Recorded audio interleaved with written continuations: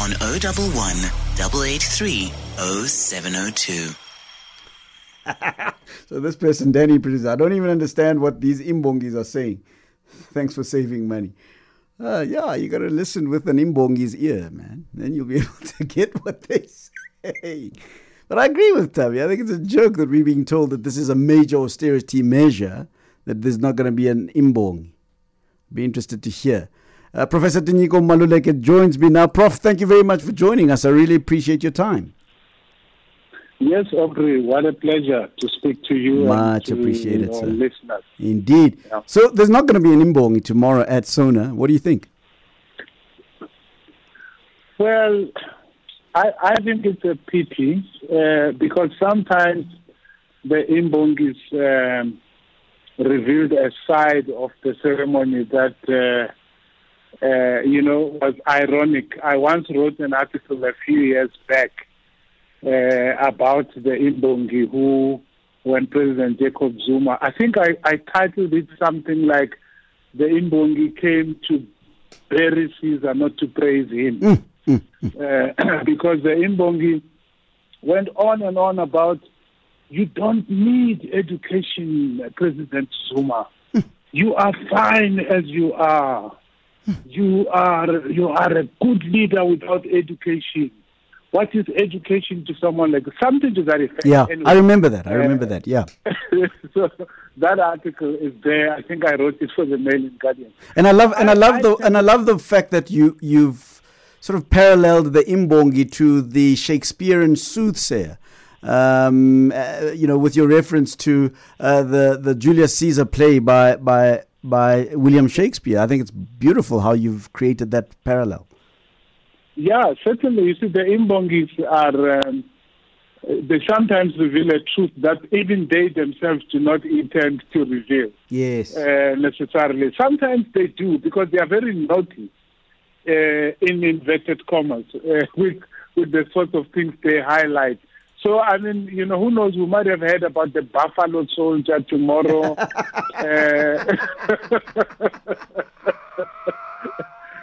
We might have heard about cupcake, but of course the cup and the cake would have been separated. All of these things are possible with an imbongi. So they're all gone. We're not going to see them. Well, some have said that the reason why we don't have an imbongi, and we'll get off the imbongi story just now, Prof, is that Matamela is a outie Fandikasi. He doesn't have very deep, strong rural roots, and some of this imbongi stuff perhaps is of a different era for a different group. Well, do you know a guy called Inwapele Madingwane? No, I don't.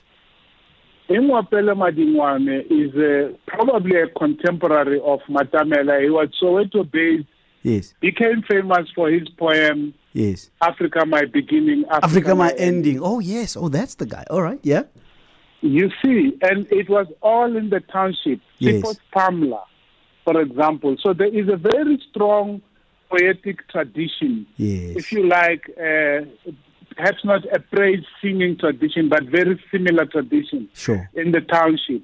So it's possible to dig these kinds of things out of the township folklore, because I mean, even Prime Minister, I think it was B.J. Foster at yes, the time of 1976 riots, complained about the poetry that was coming out of Soweto. Indeed, that it was too ironic and too radical, and that it was causing a lot of the harm that the students were getting into. So, being a Sowetan is no excuse for lack of poetry and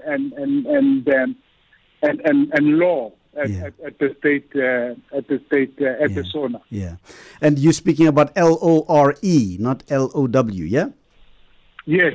Hey, Prof, it's important, these things, hey, Prof, man, it's important. Anyway, Prof, let me ask you this question. So, what, firstly, do you think needs to be in the president's speech? And secondly, what do you believe will actually be in the president's speech? Well, let me start pessimistically. Okay. When I wear my pessimist hat, I think what will be in the speech will be very similar to all the stuff we have had in SONA speeches. And I'm talking about the stuff about jobs, what they are going to do about jobs, the stuff about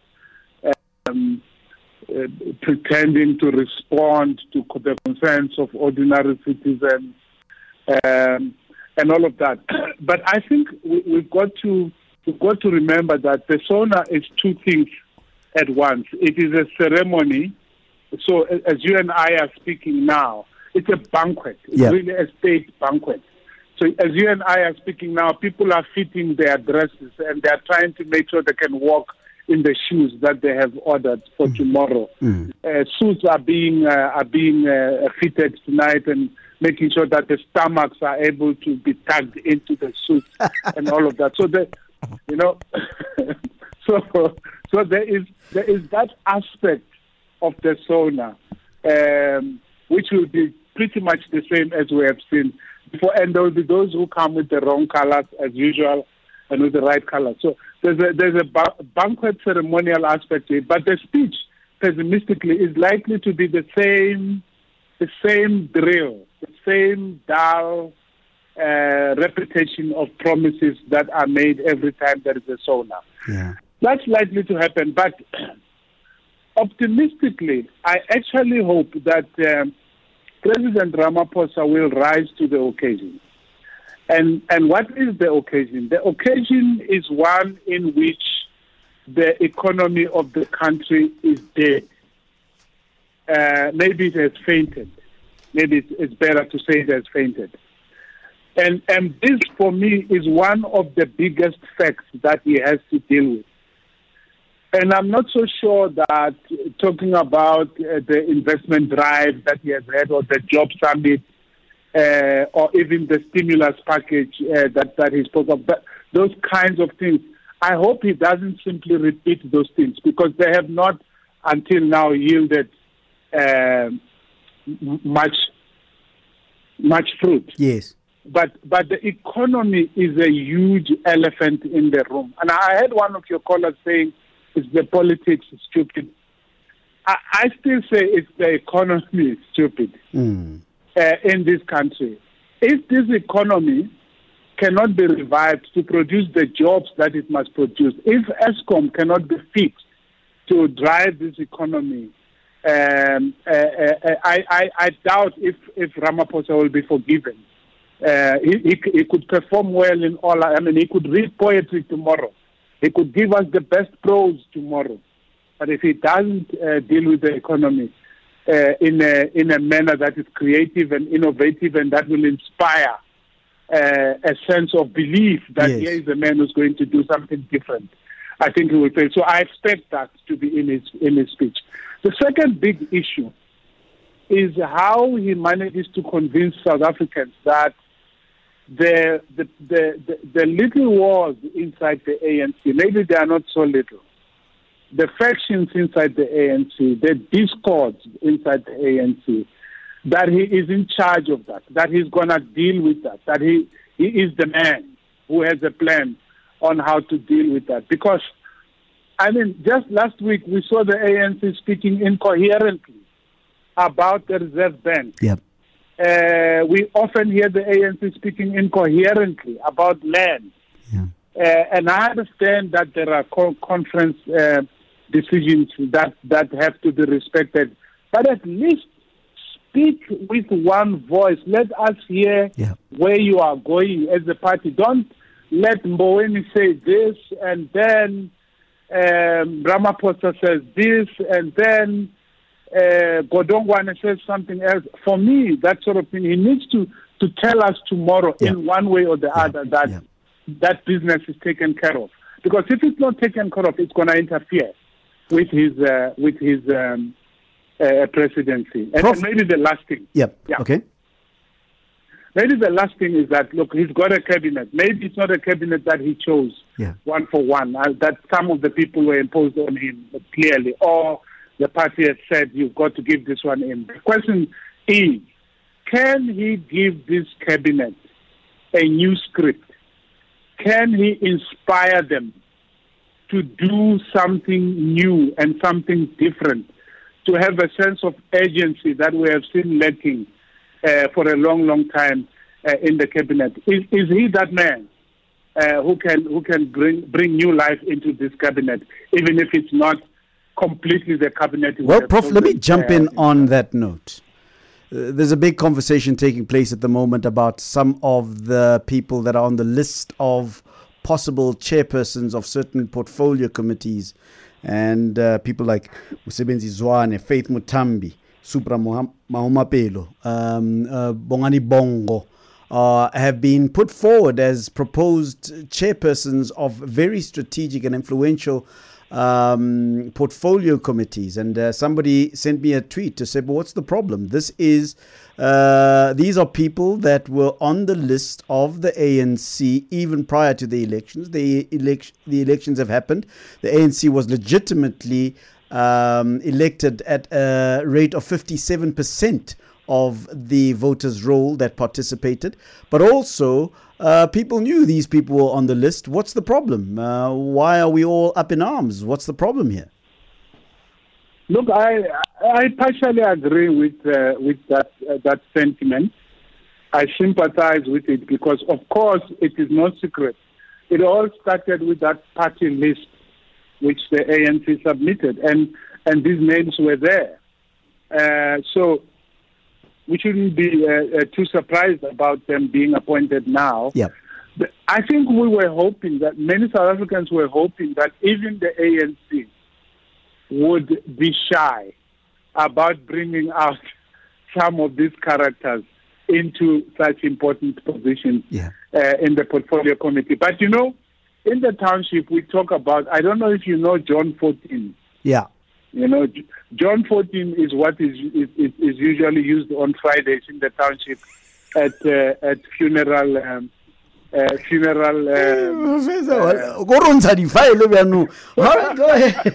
Go ahead, Prof. Yeah. There are many mentions in my father's house. I think that the ANC is sometimes like that. It is the father's house with many mentions. They always take care of you. If you don't get the upstairs room, you will get a small room somewhere downstairs. And if you lose your cabinet position, we make a plan for you. You become a portfolio chair or a party or a committee whip. There's a suggestion in that. Not that you become an ambassador, whatever. So in my father's house, there are many rooms. Yeah. That's John 14 for you. Indeed. So this is the John 14 route, as it were, in the ANC. And of course, you could argue that these are the people the ANC has in parliament. So what is the ANC to do? But the ANC has agency. And I think the disappointment comes from people who say, if the ANC has agency, surely the ANC could do things differently. Is there any legitimacy in the outrage that some South Africans are expressing about the fact that people that have been implicated in state capture, in malfeasance, in all sorts of corruption, have now been nominated by the ANC using the excuse that there's the principle of innocent until proven guilty, that these comrades have been through the cleansing ceremony of the Internal Integrity Commission. So, should South Africans be outraged? I think so. I think certainly with some. Look, we mustn't taint all individuals listed in the committees and in the whip system with the same brush. Because I think that there are some good, some good innovative thinking in that list. Yeah. But your Mtambis, your Bongos, your Msebenzi Zwanes, I think that it's no secret that they are highly problematic, and so people have every reason to be outraged, I think. Now, you say the ANC has, of course, been voted in 57%, but we must remember it's 67% of 17 million. Yes. 67% of 17 million. Yes. it is not 57% of the 35 million who ought to have voted. Yes. Yes. And so if 10 million South Africans voted for the ANC, the 10 million do not even constitute a third of the total voters' roll in this country. So there should be a little bit of sensitivity to public outrage. That's what I'm saying. Yes. That public outrage the ANC should be sensitive to public outrage, and people have every reason to be outraged. But who knows, maybe President Ramaphosa is going to give all of these people a new script and therefore inspire them in a totally different direction, so that you and I will talk again and will say, what a wonderful job Mr. Zwana is doing in that portfolio committee. I've got a funny feeling, Prof. I've got a funny feeling that your tongue is firmly lodged into your cheek. Prof, I want to thank you very much. I want to thank you so much for your time. And as always, it's wonderful talking to you. Hope to speak to you soon. Thank you very much, Aubrey. Professor Tinyiko Maluleke, political analyst. Let's take a break. When we come back, Sharon is going to come and read her letter to us.